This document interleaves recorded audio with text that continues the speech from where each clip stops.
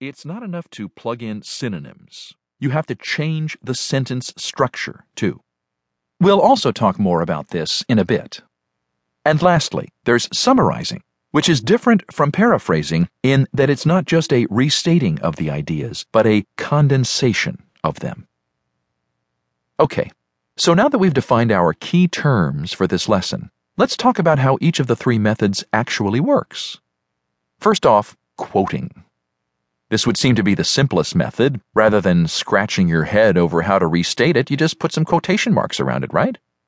Well, yes and no. You first got to make sure you need to be quoting at all. Does the quote use language that's particularly memorable? Will paraphrasing change the meaning too much? Is the quote coming from an expert whose exact words will help your argument? If the answer to any of these questions is yes, by all means quote directly.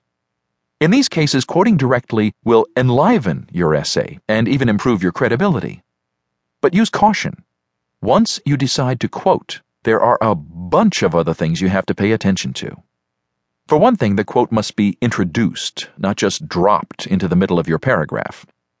In other words, treat it like a special guest and introduce it with what's known as a signal phrase, a phrase that lets the reader know someone else's voice is about to appear in the paragraph.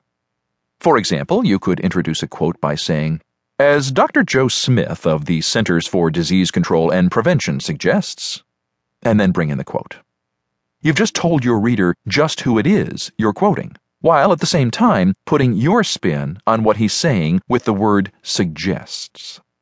Signal phrases like that one can come before, after, or in the middle of the quote, if you want to break up the quote, and it's totally up to you how you do it.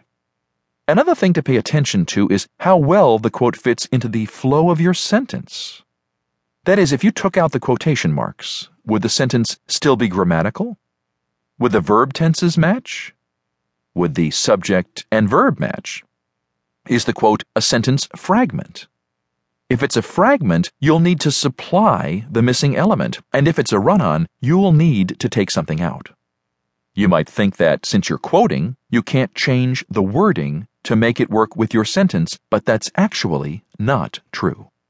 You can change things like punctuation, case, and word endings, provided you put the change in brackets. This is hard to picture, but your handbook's section on quoting will show you examples of what this looks like. Okay, say you've decided that you don't actually need to quote directly, that it would be more efficient to just paraphrase. You still need to tell your reader where the information comes from, but you can adjust the language to fit in with your own style. Successful paraphrases do any number of the following things. They change the order of the information, they swap out jargony technical language for plain English, and they vary the sentence structure and choice of words. Let's look at an example. This is what the CDC says about the flu. The flu is a contagious respiratory illness caused by influenza viruses. It can cause mild to severe illness and at times can lead to death. The best way to prevent the flu is by getting a flu vaccination each year. There is no need to quote this directly in a paper, as the language isn't particularly special. A good paraphrase might sound like this.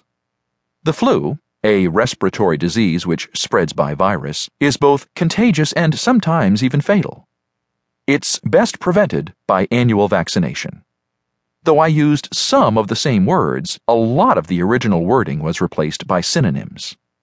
The sentence structure was also changed dramatically.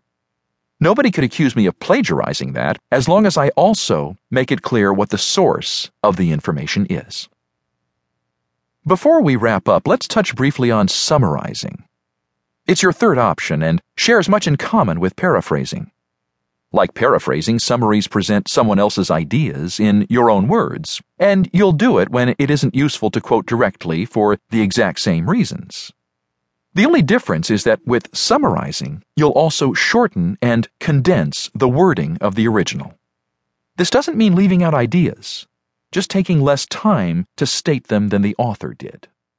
Whatever method you choose, the idea is the same. Pick the method that